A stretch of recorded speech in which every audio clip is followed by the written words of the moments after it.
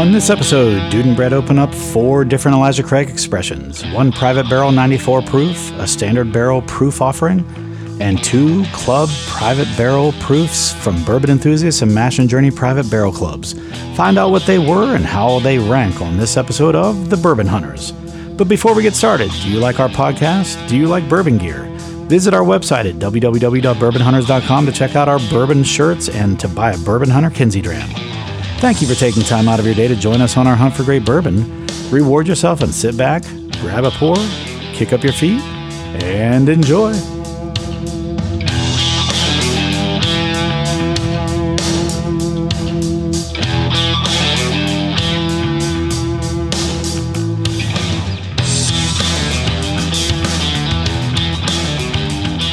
Welcome to another episode of Bourbon Hunters. I'm Drew Poole. I'm joined by Brett Bryan. And today we are going to do some Elijah Craig private barrels. But to start with, we're going to dive into one of my, the real reason is I've got like 3 bottles of it. But it actually is one of my favorite of the Elijah Craig barrel proofs. And it's the C920. So it's back from 2020, and it's the 3rd release of that year. COVID batch. Yeah, I guess it would be, wouldn't it?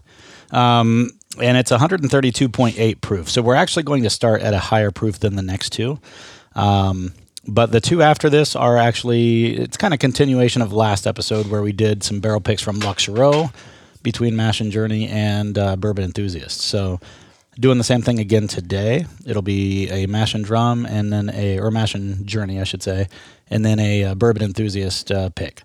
And I don't know that we'll necessarily put them against each other, but I'm sure we'll rank them somehow. So I just noticed looking at these 2, I thought Elijah Craig used a lot of like generic bottles, but that actually says, barrel proof and single barrel on the glass. Yeah, I mean, the bottles are very like generic, generic and similar, but they've got embossing that say like 1789 on them, and they're nice bottles. I mean, they're definitely recognizable bottles because I think they're. I only really think I see them from Elijah Craig, but they're generic and like I know what you mean by that. Like the shape of them is generic throughout kind of their line because like they're regular small batch, which is an underrated bourbon in my opinion because it's a shelfer. It's cheap and it's not. I mean, it's not hard to get. It's cheap and it actually tastes good. That was Ellen's favorite for a long time. Yeah, it was till she got COVID actually. And then it changed her taste buds, and now I think she's coming back to it slowly. But for about a year, she didn't like it after she had COVID. She should sue COVID. She should sue COVID. Those COVID people. All right, so let's pour out some Elijah Craig barrel proof, and then I'll get into my shenanigans from last night, I guess. Yeah, and you can talk about New Orleans. Yeah, I haven't been on the show for a couple weeks, so glad to be back. Yeah, for sure. Glad to have you back even for it. You're leaving, so I want you to be comfortable with your pours. I'll survive either way. Yeah. I mean, it's not like they don't do BJJ once in a while after drinking bourbon. So. Yeah, and it's kind of like a scenario thing, right? Like, what if I've had a couple drinks? Right. You've been someone's trying to wrestle with me in the bar. I did a heavier pour than you it looks like. You did. It'll be fine. I'm disappointed in myself here. Well, there's more in the bottle. You can always top it back off. And I've got 2 more in backup, so it's fine. So this is the C920 Elijah Craig barrel proof. So I love Elijah Craig barrel proof, first off. It's one of my favorite when I can get them. I have not gotten any from this year, and I don't think I was able to get any last year. Maybe I feel like last year we got some Larceny barrel proofs. I got Larceny C. I got 2 of those. I have 2 different ones No, I have a C and then maybe a B. I think you got the same C I did. I did. On our trip, I think. Yes, but I ordered it online. Oh. And then I was able to get that other one from Tyler. And I don't know if it was a B because I didn't have. That was my first Larceny barrel proof. Gotcha. So I'll have to check when I get home. The C922 Larceny barrel proof. And the difference between the Larceny and the Elijah Craig is the Elijah Craig is the rye-based bourbon from Heaven Hill. And Larceny is their wheated-based bourbon. So same mash bill as like Old Fitz and stuff like that. And then their regular Larceny, shelfers. Same thing with Elijah Craig. It's the same mash bill as their regular Elijah Craig offering, but this is the barrel-proof version. And then the 2 we'll be doing after this are private barrels, which means they were selected from a single barrel out of the Heaven Hill distillery. So, and I had a single barrel. It came from the Bourbon Enthusiast. It was an Elijah Craig like single barrel that was a non-barrel proof. Yeah, you know what? He hasn't done one of those in a long time. Should I get that and we start with that first? If you want, I don't care, but it was really good. Because I mean, honestly, that is I have that one. Mm-hmm. I probably have multiples of his because he's had multiple releases actually. It's been a while, I feel like, since he's had one of those. Let me get that real quick. Okay. Yeah. And I'm back. So I went and grabbed a Bourbon Enthusiast barrel pick from a regular Elijah Craig 94 barrel.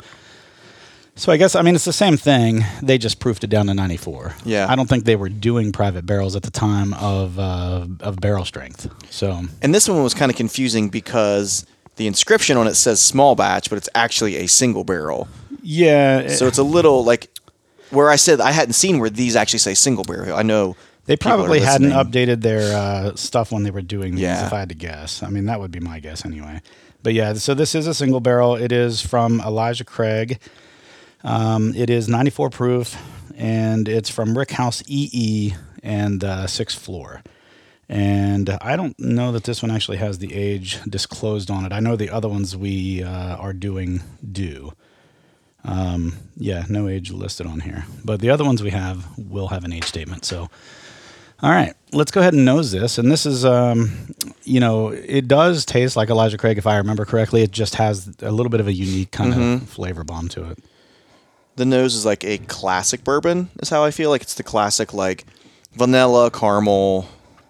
Maybe some brown sugar. Yeah, it's a very, again, like traditional classic bourbon when I smell this. Yeah, and I'm trying not to, we're using little small glasses. I'm trying not to shove my nose in there and get it overwhelmed right away. But so first drink of the day. All right.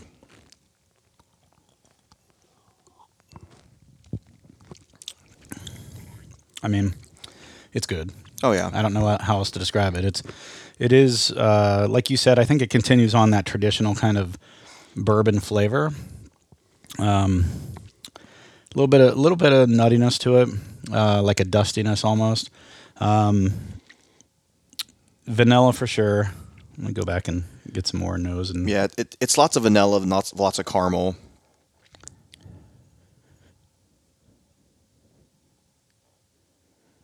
I almost get like a butteriness to the nose as well. That was my first drink too, so my palate has not acclimated itself. Definitely finishes with. It almost tastes like it's got some age to it. A little bit of leather, a little bit of oak. Oh, there that comes in that second drink. Yeah, yeah. The age, and then it actually has a nice hug for a 94 proof. Yeah, it agreed. Actually finishes pretty well. I'd say a medium finish for a 94. Pretty good. I mean, I need to come back to the regular Elijah Craig 94. And 94 is nice. I like pretty much anything above 90. Yeah. 90 to 110 is an easy sipper to me. Mm-hmm. Like Antique 107. I know that's not your favorite, but like other things, you like Maker's 101, any bottled and bond, anything like that. It's right around my anything bottled and bond is always good. Well, usually good. Yeah, for the most part. I mean, generally speaking, it's at least 4 years old, so you've got that going for you, which is nice.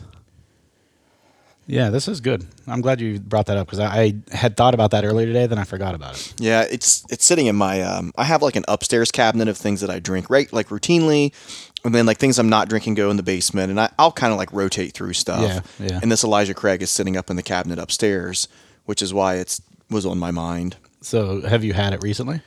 No, but I started to grab a pour of it the other day, and then I saw I had a toasted barrel Elijah Craig sitting in front of it. Squirrel. Yeah, and I was like, oh, I haven't had this in a while. And plus, it's kind of getting to the bottom, you know what I mean? And I'm trying to get rid of some anchors, and I just picked up another toasted barrel on our trip. Yeah. So I was like, I'll go ahead and try and polish this one off, and then I have my backup and start rotating through some other stuff. I've got 2 toasted barrels right now, too. One of them's like half empty. I need to visit that a little more often because I love their toasted barrel. Oh, my God, their toasted barrel's so good. I've always wondered if, like, you could almost do your own toasted barrel with, like, those, like, little mini barrels. If you could somehow, like, just lightly toast it and then pour, like, a bottle of Elijah Craig in there and try and create your own toasted barrel. The problem is I believe a toasted barrel is charred. However, before they char it, they toast it. And so I don't know that you could do that unless it was a specifically toasted barrel. Yeah, and maybe you can order them toasted. I don't know. I don't know. I have no idea. I've never looked for that. We should, you know what we should do is buy a whole bunch of Elijah Craig 94s and then see if we can get Middle West Spirits to toast us a barrel, like a 30-gallon barrel. Yeah. And it would take a lot to fill up a 30-gallon barrel. I know it would. Right. That's what I'm saying. So, I mean, and then just buy a whole bunch of them and throw them in there and let them sit for, however many months, like 2 months or something, and then pull it out and see what happens. And you're like, and we wasted 30 gallons of bourbon. You know what? I don't think we'd waste it. I think it would still be good. I do. So, all right. So what's your overall on this so far? I mean, I love this. Like I said earlier, I have this in the cabinet. I visit it not a ton because I like it so much. Yeah. And I know when this is gone, it's gone. When it's gone, it's gone. But this is just such an easy drinker. It has just the right amount of hug, great flavor. All right. I'm going to start nosing this barrel proof. I talked about it already, but yeah, it's the C920 COVID release. COVID batch. Yeah. And already, I mean, immediately the nose is jumping out at me. I mean, it's pretty significant. Do you mean the proof or just the aroma of the nose? I think there's just a lot of aroma coming out of it. I mean, the proof's, definitely getting a little tingle in the nose there, but honestly, the proof isn't, for me, it isn't burning out my nose. That's what I mean. I'm getting a little tingle. I'm surprised. It's more just, I'm getting a lot of, aroma. I mean, at 132, I would have thought this would have, burnt out my nose, smelling like rubbing alcohol or something, and it doesn't. Sure. And what can I not? I think it's the peanut I'm picking up on. There's something in there. For sure. There's something like that, like a nuttiness, maybe walnut or something, but yeah, definitely peanut. Or definitely a nut, I should say. Some kind of tree nut. some kind of nut. But this one is 12 years old. And so when they say 12 years old, the barrel proofs are actually batched from a group of barrels. So when it says 12 years old, you might have something older in there. 15, yeah, it's possible. It could be a 13, a 14. There could be, a mixture. And generally speaking, nothing, I mean, by law, because they put an age statement on there, nothing can be younger than what it says. And if you go by that whole $10 per year, I mean, this is a steal. It's not $120 for a bottle of this. Right. Well, you've got two things. I mean, it's 12 years old at least. So right there, that alone, $120. But it's also barrel proof. So you're getting a double whammy, and it's like a $75 bottle, $70 bottle. I mean, think about, if you're not one that likes a higher proof thing, think about how much you could water that down to a 1-teens or something just by doing little, individual splashes. 132.8 proof. So, I mean, you got some room to wiggle there. And then there's people that are going ape shit over Weller 12-year for $400 on the secondary. Yeah. And here's another 12-year bourbon. 114 proof, or something like that. I think 114. So, I mean, not that that's bad, but this is, just as good, if not better. I mean, if you like Weeders, you're not going to... Yeah, you'd prefer the Weller, but for the price, you just can't go wrong. I mean, agree. There's really not much secondary for these, which is nice. I mean, they might have a markup of 85 or something in a secondary. But they're usually less than 100. Yeah. Every time I've seen one, they're I don't always know that less I've than ever 100. seen one for more. Yeah. All right, I'm going in. Yep, go for it.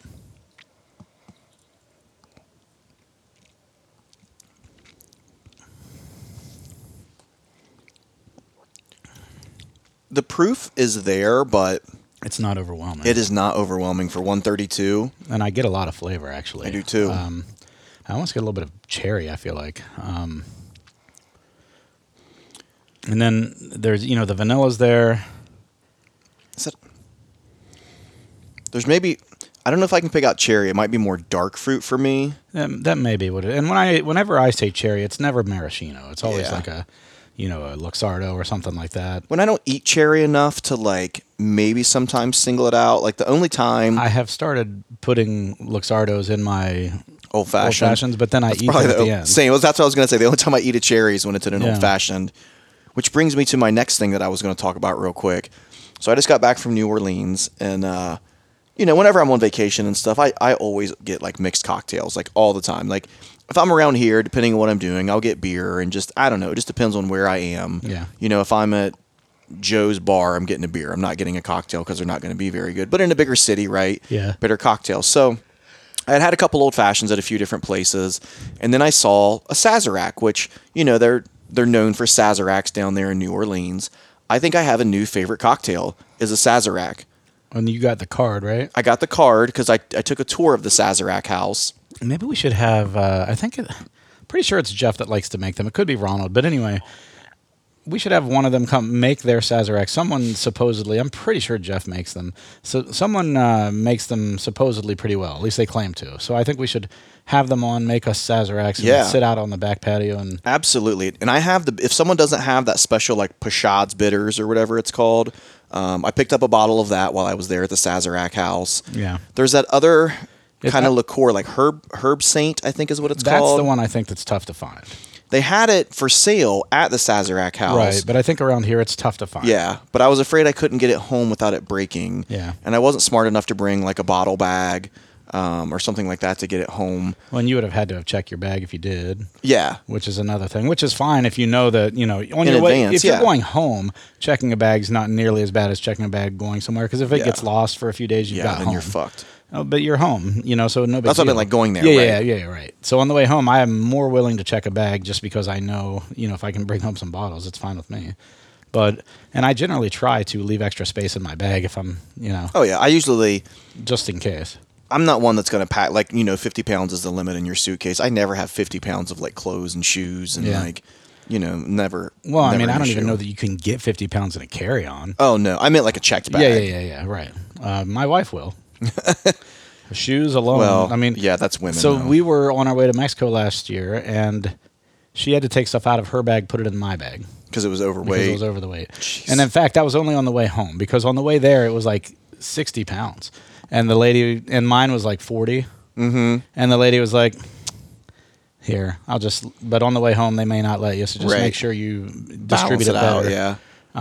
And so she on the way home, she put 10 pounds of stuff in my bag, and we actually were perfect on the way home. That's hilarious. Plus, I had her put a couple heavier things in her carry-on. Yeah. Just to make sure. But yeah, we were both under, actually. It was like 49 and 48 or something on the way back home. So, but yeah, that always cracks me up. So you like the Sazerac, huh? Yeah, and one of my favorite things about that Sazerac drink was there's no ice in it. So when they're making it, the one guy did a cool thing where it was almost like he made a glass of ice water in my rocks glass and just let it sit and chill while he mixed the drink. Mm-hmm. Then he dumps the ice. So he chilled the glass. He chilled the glass with ice water. Yes, that's a good idea. And then he dumps it out and then pours the Sazerac into it. But when he mixes the Sazerac, it's chilled, right? I don't think I saw him put ice in that. I didn't. Okay. So he just put it into a chilled glass. Correct. He used like a normal tumbler thing. But didn't chill the actual cocktail. Yes. Okay. Yeah. And like I said, because sometimes, you get to talking to people and everything. And when I'm on vacation, I can talk to any stranger as long as, I can just chat up anybody. Right. And so you find yourself in those scenarios just talking. And it was a work thing, so there's lots of people there that I'm talking with, And so you don't worry about your drink watering down. Yeah. And that was another thing that I really liked. Because, I'm not one that likes a watered down old fashioned. Yeah, no, when the ice starts melting, it's definitely noticeable. Mm-hmm. And I can usually tell when I go order an old fashioned somewhere, if it's going to be a good old fashioned, the first thing is it's not going to be a good old fashioned if they put it on regular ice. Right. It needs to be an ice ball that's going to a melt a lot slower. A big square or something. And it's funny because as soon as I see them put it in something that's not like that, I'm like, okay. I got to chug this because it's going to get watered down and I'm not going to like it. And it's funny because I went to a place here in Hilliard Saturday in the afternoon, mm-hmm. and it was Hill Garden. And I haven't been there yet. It's good. Their sausages are really good, man. They do this one that has like a balsamic drizzle over it. Oh, that sounds good. It's like a glazed balsamic drizzle. It's really good. But their sausages are really good. They have a homemade mac and cheese, which is pretty good. Oh, and then they have a homemade German potato salad, which is really good. Oh. But anyway, so I ordered their old fashioned. And first thing I noticed, maraschino cherry. I was like, you can't put a maraschino cherry. Gotta use in Luxardo. It's just not the same. You can immediately tell. Yeah. And then it had cubes of ice instead of a block, and I was like, and it's funny because it actually would have tasted okay otherwise, I think. But we were sitting out there, and it was a 50-degree day, so we sat by the fire pit, and it just melted really quick. And so by the time I was done, it really was like nothing. And I'm like, yeah, and the flavor's all gone at that point, and. So that's the biggest complaint I had. I think it would have been good had it been over a cube and had a Luxardo cherry, but it just Yeah, whatever. And that Sazerac was refreshing. There's some lemon in it. They do like a lemon rind as opposed to an orange rind. Yeah. And I was like, man, there's just something about this that's just refreshing. I could drink that in the summer with it being kind of hot because of that lemon. Yeah. And being more refreshing. That's cool. I'll have to try one of those. I've never had one of those before. That was my first time, I'll be honest. And, I wasn't sure, like, I don't know, whatever, I'll try one. Yeah. And then it was like the rest of the trip, every time I'm like, Sazerac. That's good. So what would you say? What do you think about this? I mean, it's a barrel proof. It's the regular release. It's not a private barrel. So it's what you would normally get if you, well, not normally get, but, it's what anyone who found this on a shelf was getting. It was batched, as a group of barrels mixed together and released as the C920 from 2020. I would say this isn't everyone's cup of tea because of the proof, but I would also say it's dangerous because it doesn't taste anywhere near the proof. Yeah. Someone with like a virgin palate, for lack of a better phrase, it might be a little too much for them. Yeah. But I also think this could be dangerous because it doesn't bother me, and I could drink multiple of these and be sleeping on the couch downstairs. I've had a few nights where I've had multiples of these and did not end up on the couch, but I did sleep well. All right, so we've been through a single barrel Elijah Craig regular proof, 94. We've been through a batched barrel proof, normal release at 132.8. And so now we're going to go into, this is Mash and Journey Whiskey Club. This is 8 years old. It's a single barrel, and it's barrel proof. And so the proof on this one is 127.7. And this came out, last year? I think so. 2022. And this is called Going 96 and a 70. And if I remember correctly, their story behind this was one of the guys, I think it was, Dustin, or Bobby and Dustin, I guess. They were flying down to get there in time, and they were running behind, and they got pulled over and got a ticket. Oh, that's funny. And so they were going 96 and a 70. I didn't know that story. Like, I thought that high over the speed limit was immediately, like, they can do reckless... loss of license or something like that. They can do, like, reckless op, I think, or reckless endangerment, one of the two, and can, like, impound your car and, like, arrest you if they want. I think it's like at the discretion of the police officer. Yeah, which obviously I'm not an attorney or anything, but that's what I have been led to believe. Yeah. Well, I've got mine poured. I'm waiting on you to finish. I'll be there in just uno momento. C920. Sorry, C920. So, what am I seeing? No, I'm kidding. The B520 is one of my favorites as well. Could have brought that out, but I think I'm on to my last one of that. I have an A 120 or 121 or something. I have both of those, I think. A120 and 121. It's really good. It's it's like 118 if I remember. I know a lot of people it's really good. Say that the batches have a different profile based on the letter. So like people say, yeah, I love the A batches. Okay. And then the B batches. But I don't know how true that is. I don't know that I've ever put them against each other like that to see if I figured that out. And then also, I know that there was a space of time, maybe a year and a half, where the batches that they released were not that high in proof. And I think there was like a irritation around the bourbon industry or bourbon enthusiast world where, people were upset. Were they proofing them down or just selecting barrels with a lower proof? I don't think they were proofed down. Okay. I think that's just how it is sometimes, depending on where they pick them from the warehouse and stuff like that. I think it just happens. All right, so the nose on this, and this again is the Mash and Journey one. So it's a combination of Mash and Drum and My Bourbon Journey. They have a whiskey club. I get a lot of cherry on this one. I don't know about you. On the nose, I do. Definitely get cherry. That was the first thing that like popped right out to me. Yeah. Yeah. Oh, definitely. When I reset the schnoz. Yeah. Speaking of which, I'm still tagging you with the People Schnoz. Are you really? I just have too much. If you ever log into your People Schnoz account, you'll see how many times you've been tagged. That's hilarious. I mean, I haven't even posted on our Bourbon Hunters account. No one has except for me, and Yeah. I haven't been doing it because of all the stuff I've had going on. Yeah. So speaking of which, Anytime I even cash a bottle, I need to just do that. Yeah. Yeah, you should. I really need to. Just take a picture at least. That's what I'm saying. I need to just like take a picture and post. Yeah. So last night we were supposed to record. In fact, you even came over, and my plumber, who was coming to do the plumbing work from our burst Christmas event. Yeah, Christmas Eve burst pipe. He was supposed to be here at 2 p.m. Didn't show up till almost 6. It's like the cable people. And that's what I was texting one of my neighbors about. And then because I live in a condo, I had to let the people know because we had to shut down the water to the entire the entire building, not just my unit, because he was actually replacing my main shutoff valve in my condo, because that's one of the problems we had that night is I couldn't get it shut off. Mm-hmm. It was an old PVC ball joint, and it was going to break if I torqued it any harder. So he replaced that and replaced some spots in the where it burst with some with PEX on the main floor. On the main floor, and he did it back here too, like yeah. where the shut off valve is. There's PEX there now, but yeah, he didn't even show up till 6, and then my neighbor decides they don't want to answer the door. The neighbor that had the shut off valve to the whole building. Is it in their basement? Yeah, the main shut off. In their basement. Okay, it's right there. Okay. And if you look right there, you can see the feed line goes this way. Yeah. So it's going through all of our condos, across all of them.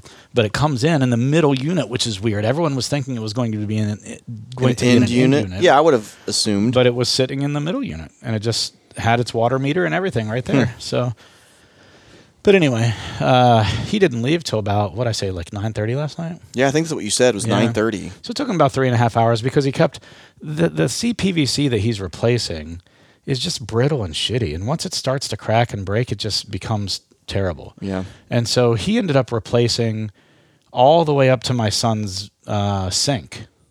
Instead of just replacing where the pipe had burst, he fed a whole line all the way up to my son's bathroom sink. Damn. And that's what took him so long, because he had to drill a hole and do some stuff and remove some drywall and stuff like that. But that's done. So now I can actually move on to the rest of the, fixing of the house.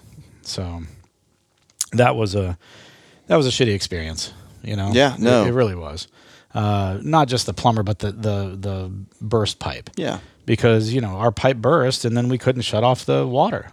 So it just kept pouring out. Sidebar, plumbing is a good trade to go into for anyone looking for a trade. Honestly, if you have a kid right now, it is an amazing trade. They're interested in working with their hands. I mean, and not just plumbing, but welding, plumbing. I mean, electrical. Yeah. Like, honestly, you could probably, because there's a lack of that stuff. There's, the Great Resignation is happening right now. All the baby boomers are retiring, plus a lot of people after COVID. The Great Resignation. I haven't heard that yet, Yeah, but it's very accurate. So that's what we call it. I mean, we're dealing with that with my regular job, my 9-to-5 job. So our technology is meant to help during the Great Resignation to have, pass on that, that knowledge share that might be retiring. So like all these experts, they're dwindling, people that have been in the industry for 30, 40 years. And so as they retire, that information's retiring with them. Yeah. And so we're losing plumbers, electricians, all those trades workers right now because everyone thinks they have to go to college. My brother-in-law is a classic example where he owns a body shop and he can't find workers. Yeah. Because no one's going into auto body work. Yeah. And so he started reaching out. I'm from Southern Ohio. There's a vocational school, which it's kind of funny. When I was a kid, like sometimes we looked at the vocational school like kind of taboo. And I mean, I did growing up because it was at that time when everyone started going to college. And they were doing this big college push. But looking like back, oh my God, that vocational school was fantastic. I have a friend that went through their to be a journeyman, right, to work on the power lines, and they do have an auto body. So long story short, he's reached out to them, and then he now has like one student per, I don't know if they're on cement, I don't know what they're on in there, like, but there's one student that comes over and does like apprentice work basically, and like he teaches them things and learns, and then like he can kind of be like, oh, maybe I'll hire you, or oh, I'm not going to hire you, like interviewing for a job in a way. Yeah, basically. I mean, that's kind of what those are meant to do. Yeah. Anyway. Your time on the job is, especially during an internship or whatever. It's a long-term interview. It is. You're going to show up or you're not going to show up. You're going to do good work. You're not going to do good work. But you're basically, like you said, you're interviewing for the job. And that's just how it works. I mean, the problem is right now is no one is going into those fields. And the ones that are being able to command a decent amount of money. Yeah. And they make their own hours. They're like, I'm not working today. Yeah. But, you know, I'll tell you, and I'm seeing it in the contract world too, like trying to get someone out here to do my repairs. Yeah. I mean, even the guy that has done the previous work here before, I've had 2 different contractors that have come here to do stuff from my kitchen remodel, my bathroom remodel, my flooring, my basement remodel, and then my fireplace. All of those things were done by contractors, 2 different contractors, and both of them, one of them basically ghosted me. He gave me a quote, and then he has not returned a call. And I'm like, it's a $30,000 quote. And I'm like, I would love to just be able to turn down a $30,000 job. I know. And then the other guy who didn't give me a quote, I just asked because I wasn't getting responses from people. I was like, hey, he's like, man, I wouldn't be able to get to you until probably September. Wow. And I'm like, geez, are you kidding me? He's like, he goes, no, it's nuts. He said, for one, all of my jobs are taking twice as long because I don't have people to help me. So he's doing all the work himself. Well, it's instead of a group of it. Yeah, instead of a group of like 6 or 7, it's a group of like 3. Yeah. And so they're basically doing all the work with half the amount of people.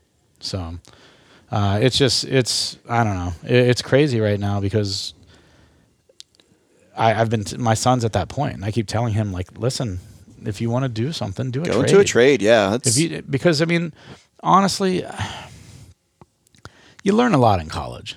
You do. You really do. Yeah. Just from the liberal arts side of things, you learn history, you learn, sciences. Even if you're not going into those fields, you learn some well-rounded content. Yeah, and absolutely. And that's great. I think it's awesome when people the way they do that. However, the amount of money you have to pay right now for college is just absurd.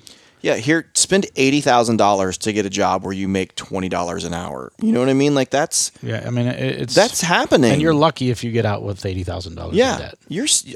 I see that on our main hospital campus all the time. We have people that go through 4 years of college or maybe even 5 to get a bachelor's degree, tons of money in debt, and they're like they call them like patient access coordinator, which is a fancy way for like a scheduler. Yeah, you know what I mean? Right. And I'm like, I feel terrible. Yeah.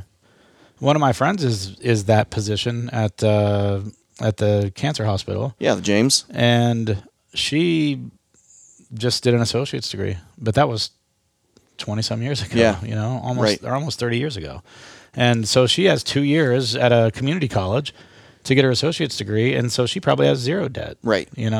But now, like, to compete, you almost have to have a 4-year degree to get that job. It's unfortunate. It's absurd. It's crazy. All right, let's dive into Barrel this. proof. I haven't had a taste of this yet. I've been smelling it, though. So this is 127 proof.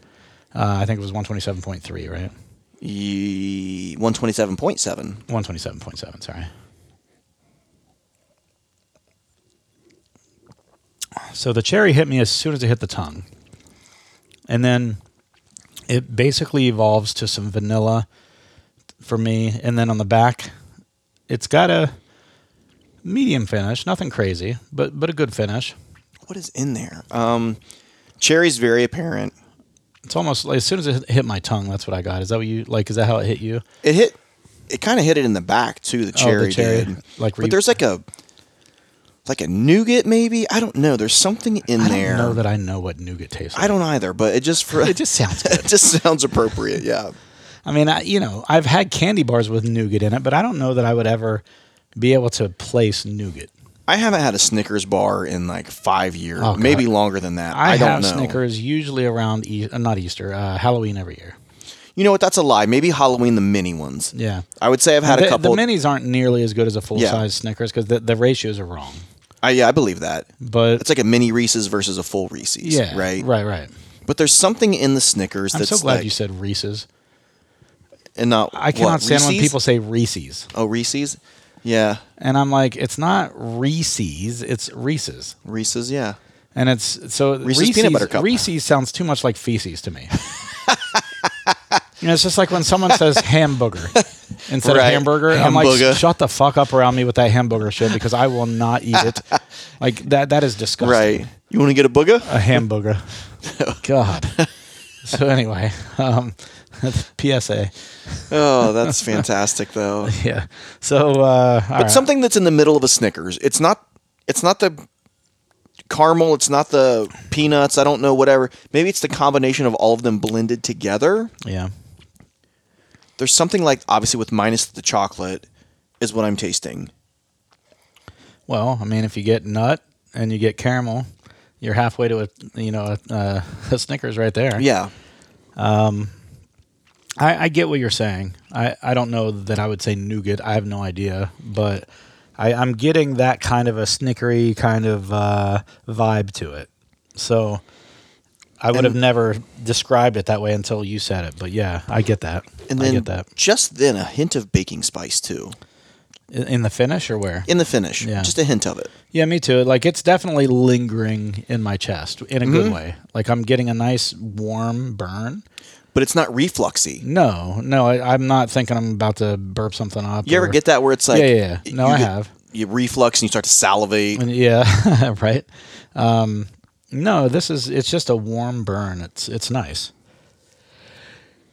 I like this. I do too. I'm interested to see how this stands up to what we had, because we had a little bit of this next one yesterday. We did. We thought we were going to have this yesterday.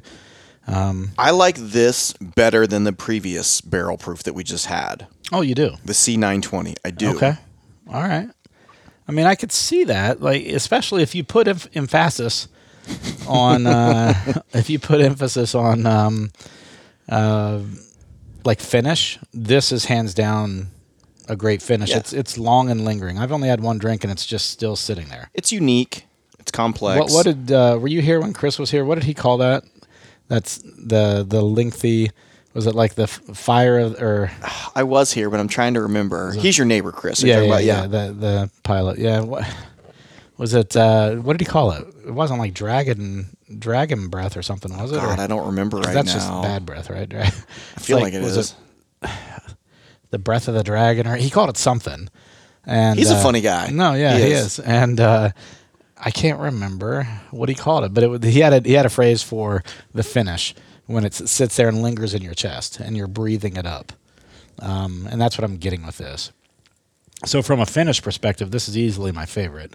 From a taste perspective, it's I'd say equivalent, if not, I don't know if I rank it better or worse than the C920, but it's up there. It's equivalent, even though it's only 8 years versus the 12 on the other. So, and it's 6 or 5 proof points slower. Something else I just thought about my New Orleans trip that was cool. So there is the oldest bar in America, I think. I could be saying that wrong, but it dates back to the late 1700s. I swear to you, I think this was a bar, or not a bar. The building was built in like 1773, because I was like, holy shit, America wasn't a country even yet, right? Right. And so this, obviously, I think it started off as a blacksmith mill, or I don't know what you call, like a blacksmith shop, whatever. And then through the years, it's been converted and blah, blah, blah. But it's like a touristy attraction, and it was cool. Like, they're just doing like draft beers and bottled beers and stuff like that. Yeah. But it was cool to go there, and it was a really busy place, and be like, wow, this is the oldest bar in America. Huh. And it was really popular. So where I grew up in Belpre, Ohio, it was the second settlement in the Northwest Territory. Oh, that's cool.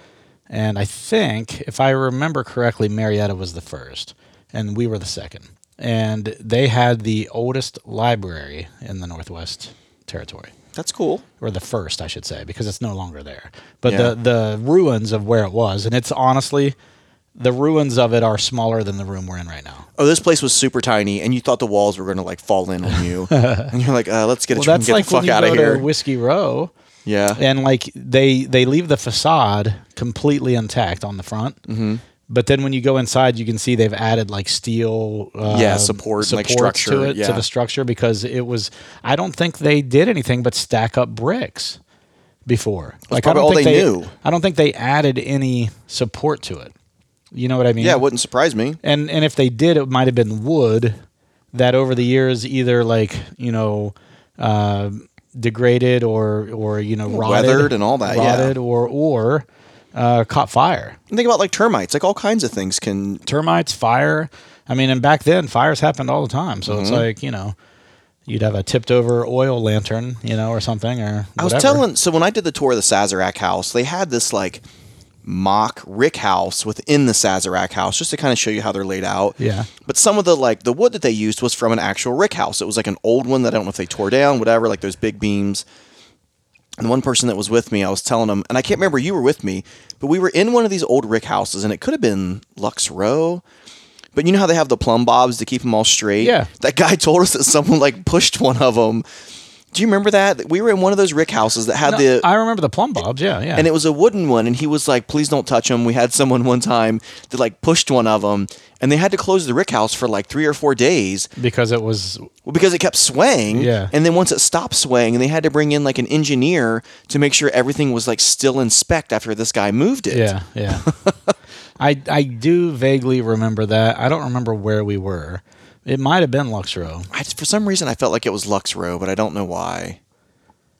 I'm trying to remember where I've seen the big plumb bobs. Or maybe it was when we went to Stitzel Weller. I think, you know what? I think it was. Because those were some old rick houses in Stitzel Weller. I think it was Stitzel Weller. Because the first time, it wasn't until the very last time that we actually did a tour in the rick house at Lux Row. And I don't know that... That's true, because we did the like in-house tour, but it didn't include... But we didn't even go back into the rick house, really. We were just in that little welcome area of the rick house, if you remember, where you see all the fronts of the barrels where people going up the wall. They had those like ones that were all signed. Yeah, and I actually have the picture of the rick house that we went into. Well, I think the ones that were all signed were at Jephthah Creed, weren't they? Oh, no, you didn't go with us to Jephthah Creed. No, we didn't. So, yeah, Lux Row probably had that, too. All right, so you just finished the Mashin Journey. I did. So now we're moving on to the private barrel from Bourbon Enthusiast. It is also 8 years, and when Brett is done pouring, he can tell us what the proof of this It was is. 123.2. 123.2. This one just came in, and this was in the Deatsville location. So I guess that's a kind of a famous location for the Heaven Hill rick houses. I guess. I had never heard of that until they talked about it when we were there on site. But the tasting for this, I was on the pick for this one, and it was really fun. They gave you a tour, Heaven Hill, gave you the tour. The nice part about it was you walk across the road from the visitor center, you go out into their rick house field there, and the first rick house you walk to now has almost like a welcome area and like a nice place. That's where you do the tasting. So similar to like what we did at Old Forester, if you remember. That's exactly what popped in my mind when you said that. But Old Forester was like, 20 feet off the ground on some like weird like half floor. This was at the ground level of the rick. And remember when we went to into the Lux Row rick and you had that like big space and then all the barrel heads were facing you, and they were, so that's what this was like. But it was set up where they had like this pull down bar or a table. Yeah, like folded down from the wall kind of. It was like a Murphy thing. table, yeah. And then they had some bench or some chairs we pulled out and sat around, and they had 4 barrels sitting out, or 3 maybe, 3 or 4 barrels sitting out, and they went over, thieved straight out of the barrels right in front of you. Poured them into each of your... That's cool that they like thief from the barrel. Yeah. Because some places, like when we went to Lux Row, they just had it sitting in already 200 milliliter bottles, basically. Same with Old Forester. They had them in those 200 milliliter flasks, essentially, in my mind. And so having them thieve it right there in front of you, you're getting it uncut, unfiltered. It's kind of neat. It's a neat experience to see. Because you don't... I mean, to be honest, you don't know what they've done to it if it's in the bottle already. So... it just adds to the experience, plus you're in a really cool, glass front rick house that you can see out onto the out onto the grounds. You've got behind you, or kind of depending on which direction you're facing, in front of you, all these, barrel heads just stacked, upon your barrels actually, but you're seeing the barrel heads. But they're stacked, they have a huge grounds there. Yeah, the like grounds 50, 60 feet high. And so it was pretty cool. The experience was really nice. And then, you go through, and James does a really good job of not really voicing his opinion at first. Lets everyone else kind of talk about them, take their notes, and then we go through and compare which ones we think are the best, and we have almost like a taste off. And if there's a big discrepancy between people's opinions, they'll take it away and they'll do a blind. Oh, that's cool. And then that way no one's attached to their pick. But we didn't have to do that. I think everyone selected this one.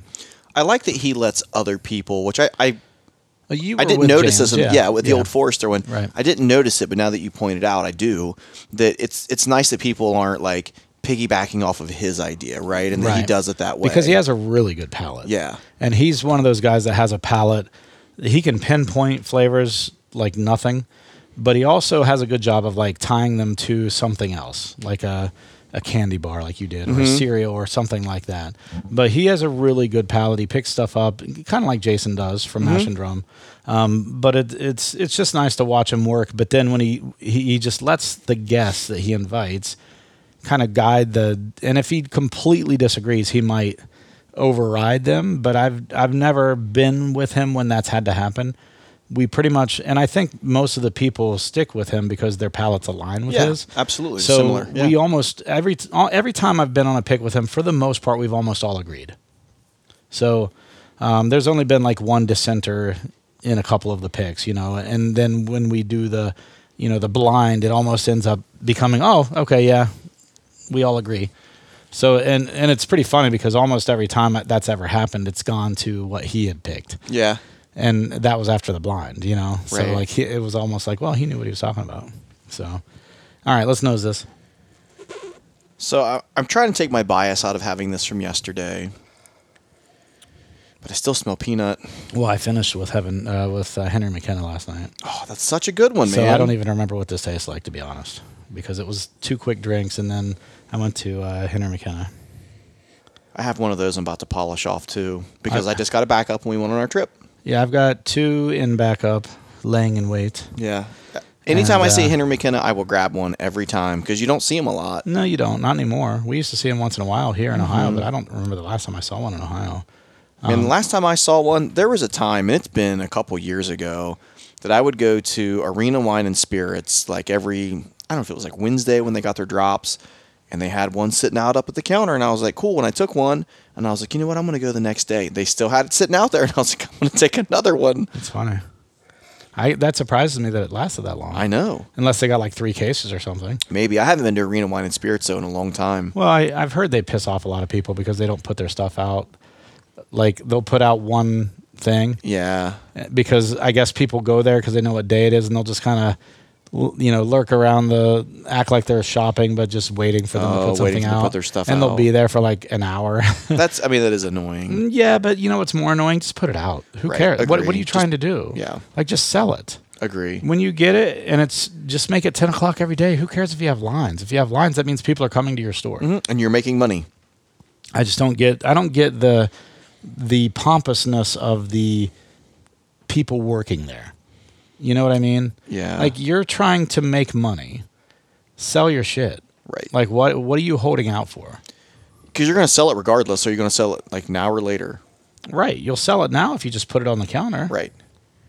All right. Nose this. What do you think? I'm still getting that same peanut Yeah. from last night. That was the thing that hit me right away. It was the peanut Yeah. last night. And it was like a little dusty kind of peanut type of smell. I'm curious if the taste is still... Well, now that we've had all this other stuff before, wow. I feel like there's a lot of complexity there. Man. It all hit me at the same time, and I don't know how to sort through it yet. I'm going to have to take a couple drinks. This is still has a lot of that like nut profile. It is really good. This is, God, I hate to pick favorites, and we said we were going to rank these, but I still like this the best. Yeah. Out of everything we've had, this is still... It's really good. Mm-hmm. And there was a ton of complexity that hit my tongue on this one as soon as it hit my tongue. Absolutely. I'm still sorting through it, I think, and I don't know what I'm tasting yet. But there's a lot there, so that's nice. And I like that. I've talked about this on a few shows, probably ad nauseum.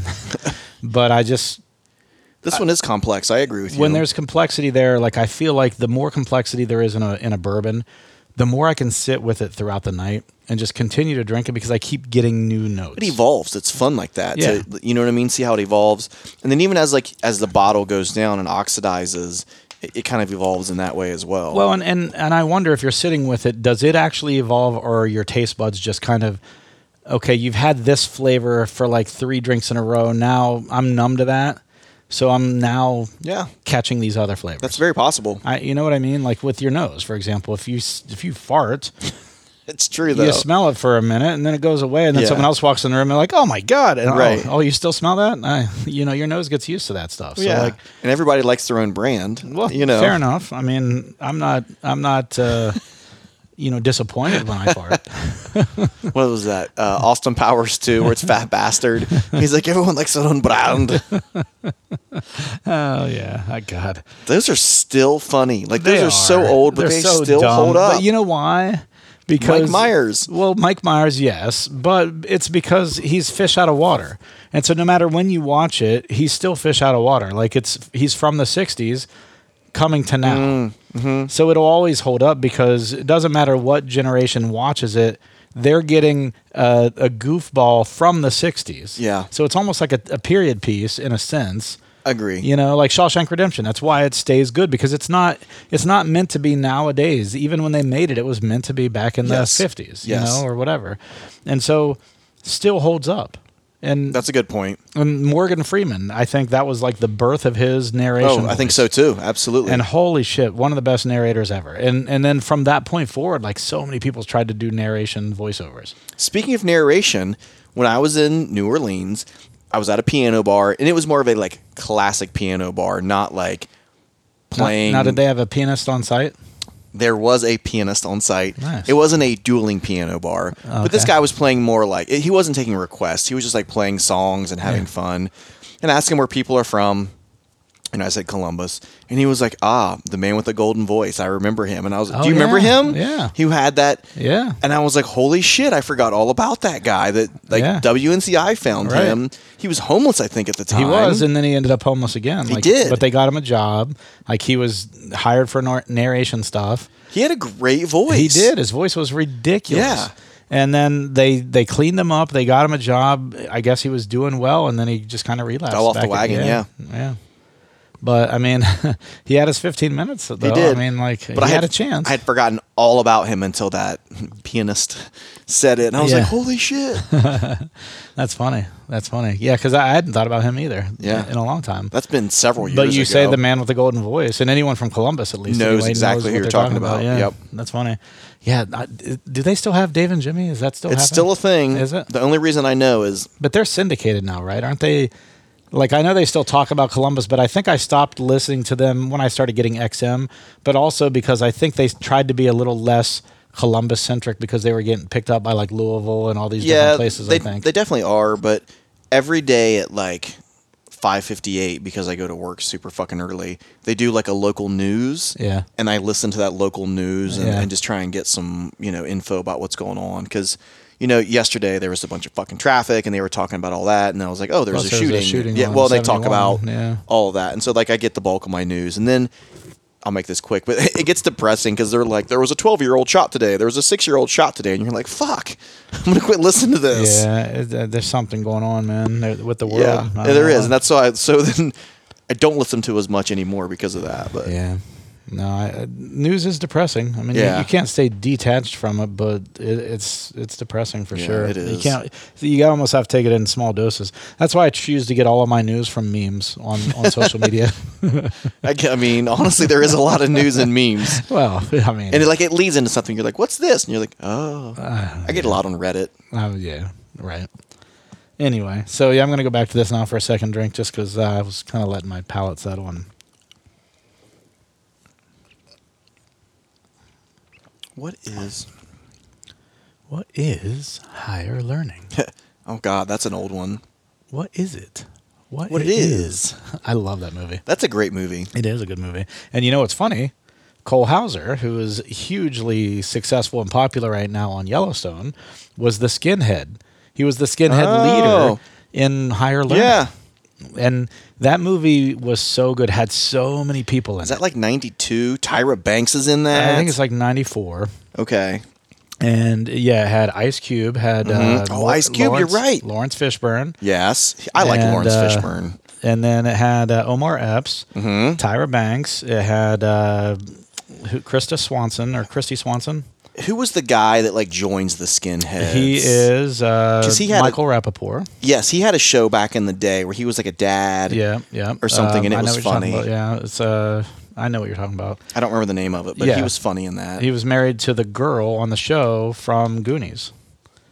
Yes. The one that was the nerd. Like, not the one that the guy was trying to get with, but the other one. That's who he was married to on that show. It's not Malcolm in the Middle, but it's something like that. But I know what you're talking about. And then, but there were so many people in that. Gosh, who else was in it guy-wise? Jeez. There was a rapper in it. Busta Rhymes? Yeah, Busta Rhymes. Busta Rhymes, I was going to say yes. Chris, but it was Busta Rhymes. You're right. Yeah, I'm trying to imagine them in my mind. And then who was one of the other skinheads? It wasn't Henry Rollins, but it was someone like him. He was in it. But that was, I mean, honestly, it was a good movie. Yeah, just and it was overall. like an informative, like a... Yeah, like it had a social narrative. Yeah. There was a social narrative to it. But it was entertaining as well. Like social awareness type thing. Yeah, exactly. And it was almost like you're taken from, I think, Christy Swanson. Oh, you know who else was in it? She is still, I think, so hot.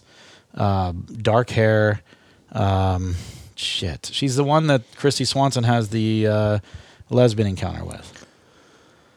Yeah. Oh, I can't remember what her name is. She was in the original Hulk with Eric Bana. Yeah, I don't know who she is. Can't remember her name now. I know who you're talking about. Shoot. I'm going to have to download this and watch it again. Yeah, it's been a long time. It's always on the movie channels. Like, it seems like HBO and Cinemax just like own the rights to it or something because it's always on there. And I love every time it's on, I have to watch it.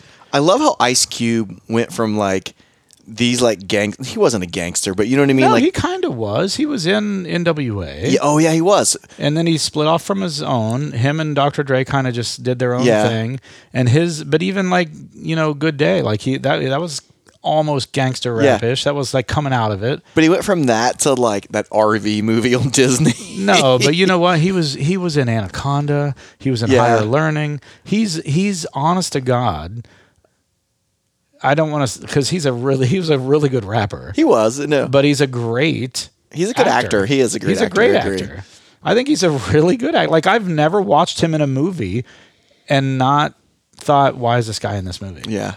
He's always done a good job. His facial expressions are always on point. Like in the Higher Learning, there's my favorite scene in that movie with Ice Cube anyway, is when they're sitting out in front of the building. And he's talking to Omar Epps, and he's basically telling Omar Epps how, like it's college is like the machine, like it takes us in, it spits us out type of thing, Yeah. And he's there on a track scholarship, and it's like they're using He was on a track scholarship. Omar Epps was. Yeah, that's what I mean, yeah. And that's how he met Tyra Banks. And so, he's basically telling him, hey, they're using you for your athleticism, use them for education type of thing. Kind of, like get out of them what they're getting out of you type of thing. He talks about Frederick Douglass. I remember that. And he's like, what'd you know about Frederick Douglass? And so Lawrence Fishburne's walking out of the building while they're sitting there, and him and Ice Cube, because Omar Epps and Lawrence Fishburne have basically a relationship throughout the movie where he's helping him write his paper and helping him through the class. And then but Ice Cube and him don't. But then Lawrence Fishburne walks out while he's talking to Omar Epps, and Ice Cube sees him. They have a little back and forth, and he walks off, and he goes, "Oh, did you?" He goes, "Oh, did you take his class?" He's like, "Yeah, I took it once or twice." It's pretty good. It's just a really well written dialogue, really thoughtful or thought provoking type movie. But it's just a good movie. I like Lawrence Fishburne in that for some reason a lot. I do. Lawrence Fishburne he's almost like the Morgan Freeman of the movie in the sense that he's the elder, like wise who's lived and is experiencing things, and he hands out these anecdotes, throughout the movie. And he plays that role really well. I'm downloading that later today. But I like that movie a lot. Mm-hmm. I think it's a good movie. I remember watching it. We would watch it all the time. And like when I lived with my roommates in college, we would watch it all the time. I mean, you know, and it was the what it is, Yeah. what it is, what is high, what is higher, What is learning? what is learning, Yeah. what is higher learning. That was a good movie. I'm sitting there smiling like ear to ear right now because I know. I want to go back and watch it. Absolutely, man. That one and PCU. Yeah, PCU. PCU you cannot find anywhere. I have it. I have a legal copy of it on my computer. You can't find it on any streaming service. I haven't seen PCU in a really, really long time. Let me know. I can let you borrow my copy, but I had the DVD of it for the longest time, and I could never get like a Blu-ray of it because it never was released. And what's great about PCU is the soundtrack. The soundtrack for PCU is awesome. I don't remember it. It has George Clinton in it, and he has a song that he made specifically for that movie. Oh, that's cool. And you cannot find that song anywhere unless you find the soundtrack for PCU. And it's a great song. But he does Erotic City, the Prince song. You know, he does Erotic City.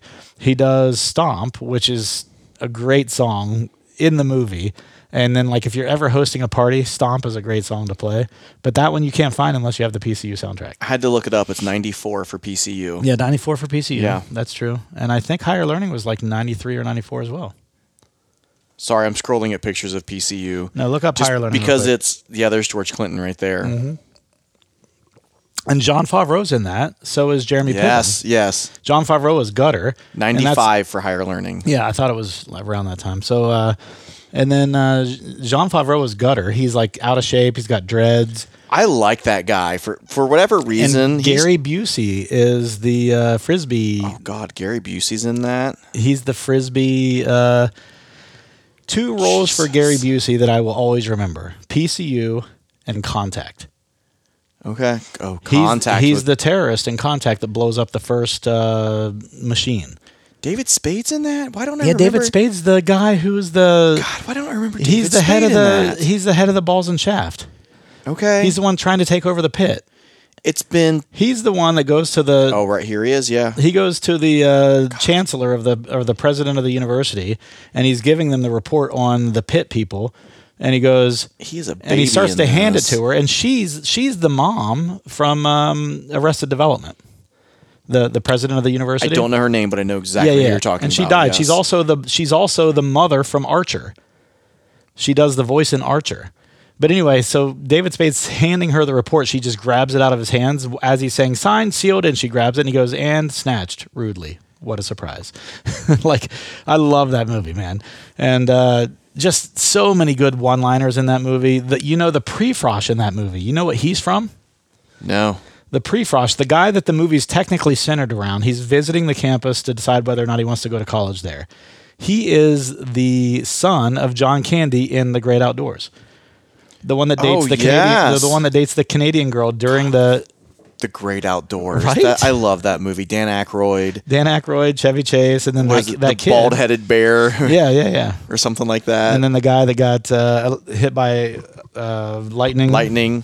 Seven times. 77 times. In a head.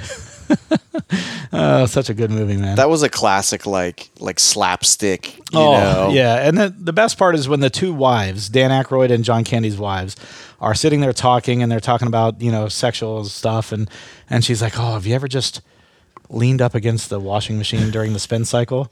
And John Candy's wife's like, "No," and she's like, "Oh, you should try it sometime."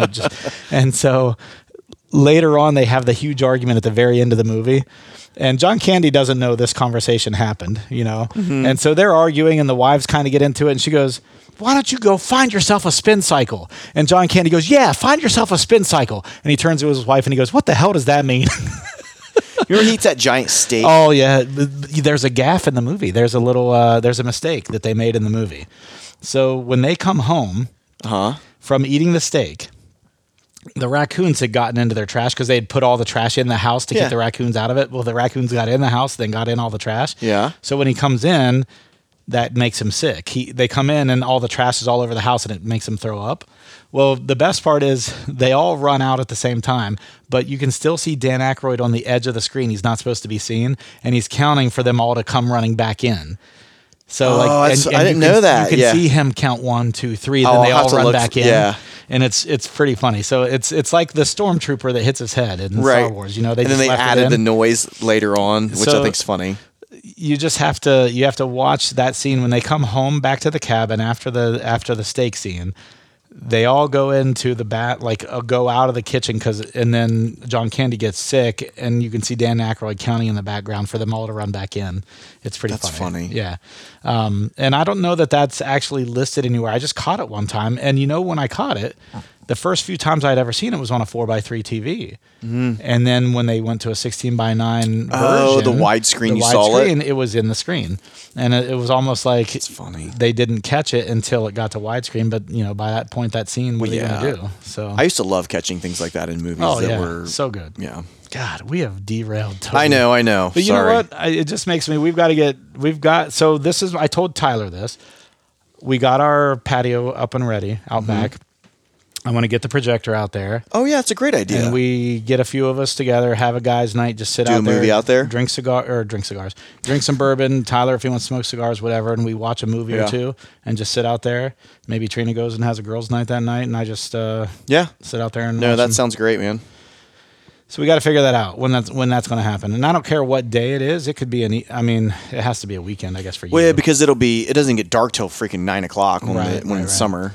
So it'll have to be like a Friday or a Saturday for you, I guess. But that's what I'd like to do. So anyway, so let's rank these just kind of real quick. Obviously, the 94 proof is in a different realm because it's 94 proof, but for me, they kind of got better as we went. So like the one that we just did, the Bourbon Enthusiast, was my favorite.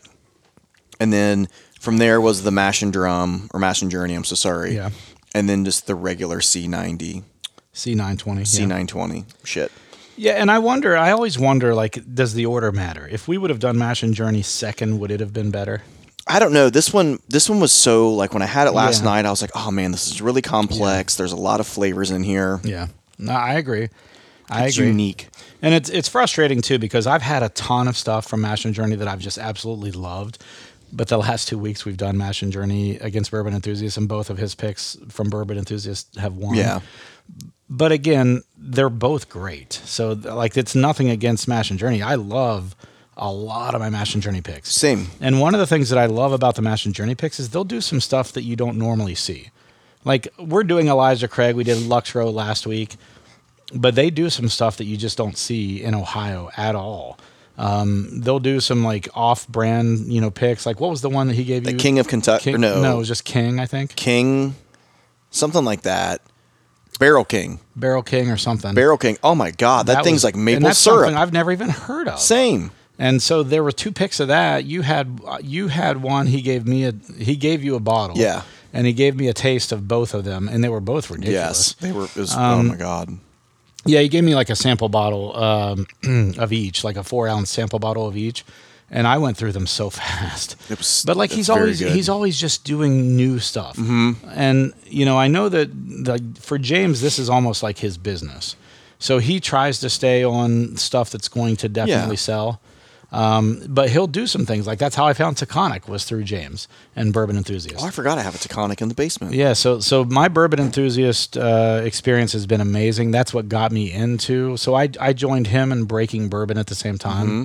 Could not stand Breaking Bourbon's palate. Their palate, for me, was terrible. I know other people loved it because I saw their posts and stuff. I just didn't like it.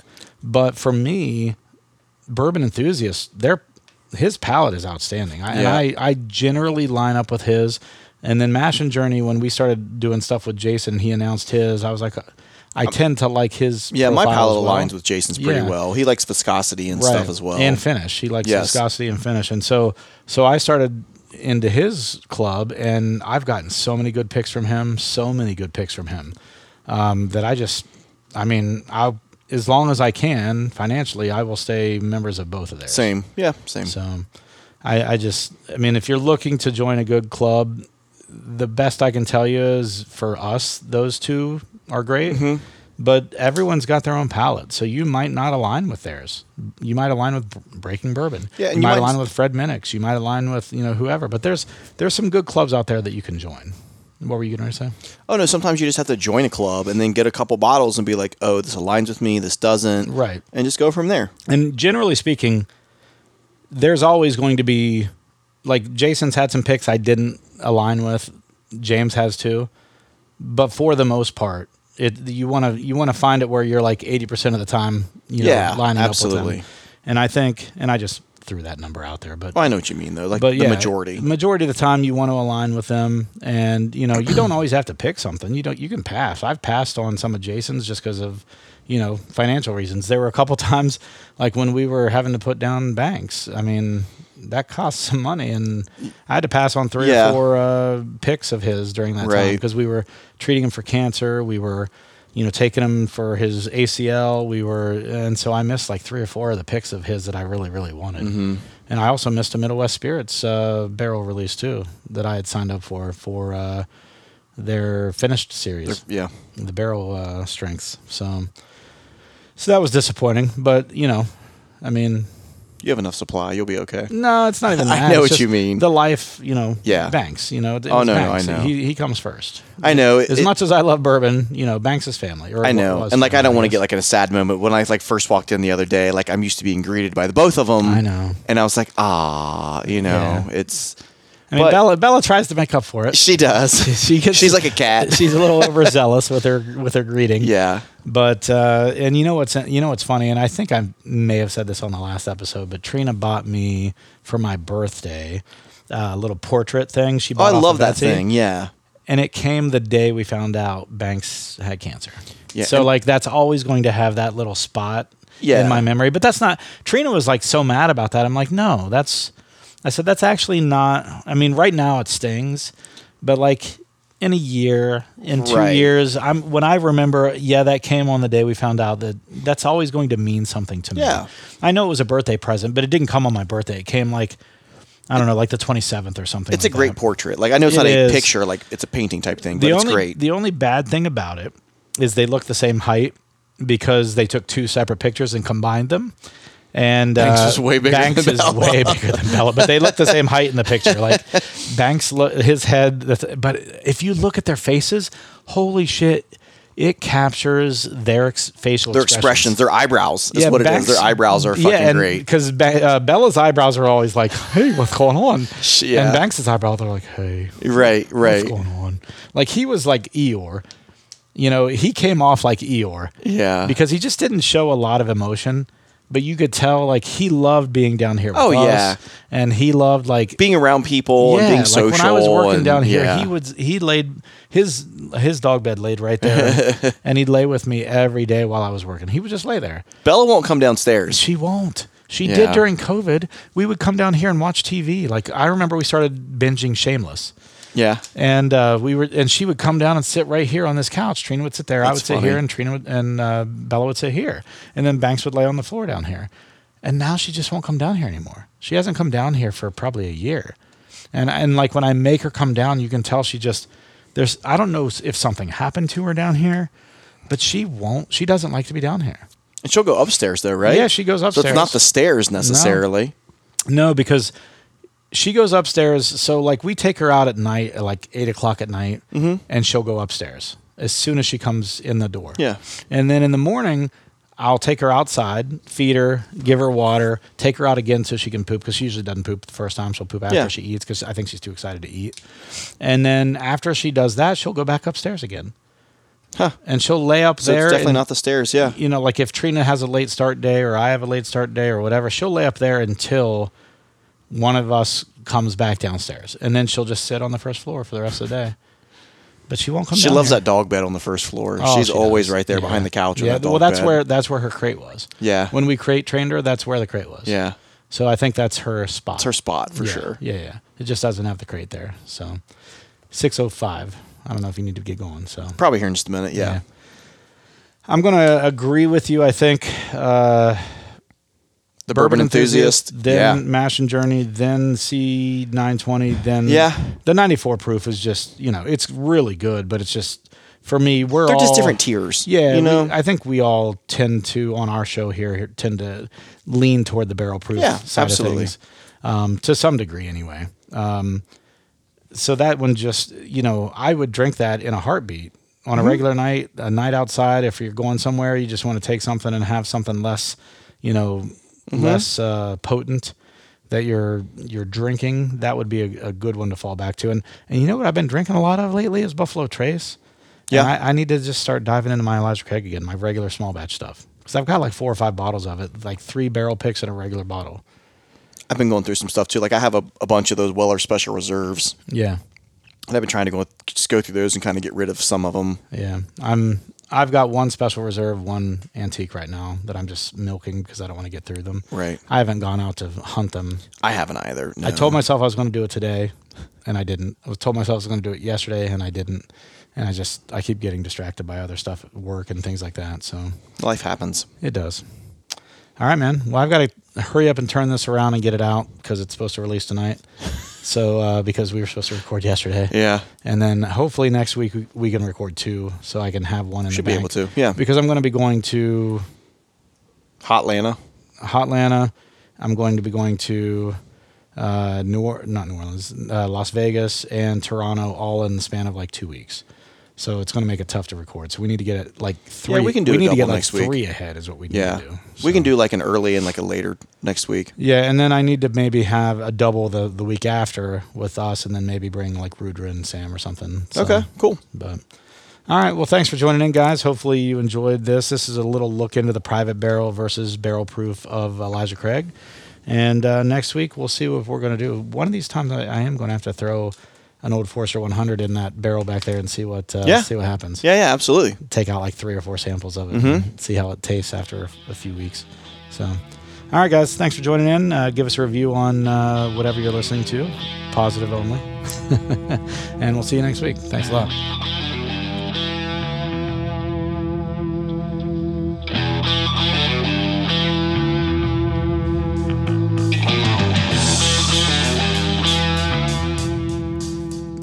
Thank you for joining in for yet another episode of The Bourbon Hunters. If you like what you hear, please leave us a good rating on Apple, Podbean, Google, or wherever you are listening. It definitely helps us to get great guests on our show.